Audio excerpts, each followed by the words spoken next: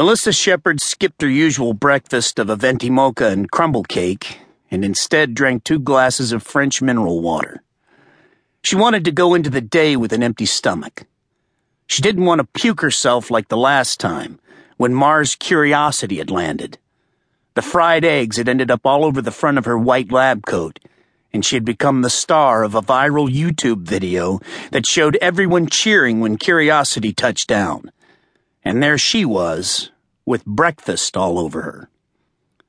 This morning would be even more nerve-wracking for her than Curiosity. Back then, she'd been only a mid-level techie. Now she was a team leader. Today was the first live trial of the $100 million Titan Explorer and its software package. She arrived at 7. She wasn't the only one there. A group of engineers had been there all night, charging the bottle for the test. But she was early enough that the giant testing facility was almost empty, filled with spooky echoes as her every footfall reverberated in the vast space. The Environment Simulator facility was one of the largest buildings on the Goddard Spaceflight campus. A warehouse-like space covering 5 acres of ground, occupied with bizarre machines and testing chambers. This was where satellites and space probes were frozen, shaken, heated, fried, irradiated, spun on centrifuges, and blasted with sound to see if they could survive the forces of liftoff and the extreme environments of outer space. If they were going to fail, they would fail here, where they could be fixed and redesigned, instead of failing in deep space, where they could not. The first test of the Titan Explorer was different from the usual Goddard test. They were not going to simulate the vacuum and cold of deep space. They were going to recreate the surface of Titan, the largest moon of Saturn, a far more hostile environment. Melissa Shepard took her time strolling through the testing area. She breathed the air, redolent of hot electronics and chemicals, her eyes wandering among the gigantic, silent testing machines. She finally arrived at the central testing chamber, known as the bottle.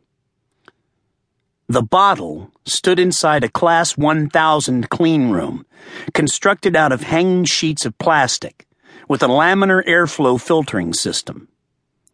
At the dressing area, she put on her gown, gloves, hair cover, mask, and booties. She had done it so many times before it was rote. She stepped through the heavy curtain of plastic and into the clean area. A soft hiss filled the space, and the air was cool, dry, and scentless, filtered of almost every speck of dust and particle of water vapor. The bottle rose in front of her, a stainless steel container 40 feet in diameter and 90 feet high, with gantries leading to hatches. The tank was surrounded by metal bracing, pipes, and conduits. Inside the bottle, engineers had recreated a small portion of the Kraken Sea, the largest ocean on Titan. Today, they would put the Titan Explorer in the bottle to test it under real-world conditions.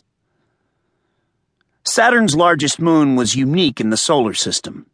It was the only moon that had an atmosphere. It had oceans. It had rain and clouds and storms. It had lakes and flowing rivers. It had seasons. It had mountains and erupting volcanoes and deserts with dunes sculpted by wind. It had all this even though the surface of Titan hovered at 290 degrees below zero. The liquid on Titan was methane, not water. The mountains were made not of rock, but of water ice. The volcanoes that erupted spewed not molten lava, but, rather, liquid water. The atmosphere was thick and poisonous. The deserts were formed of tiny grains of tar, so cold they behaved like wind-blown sand on Earth.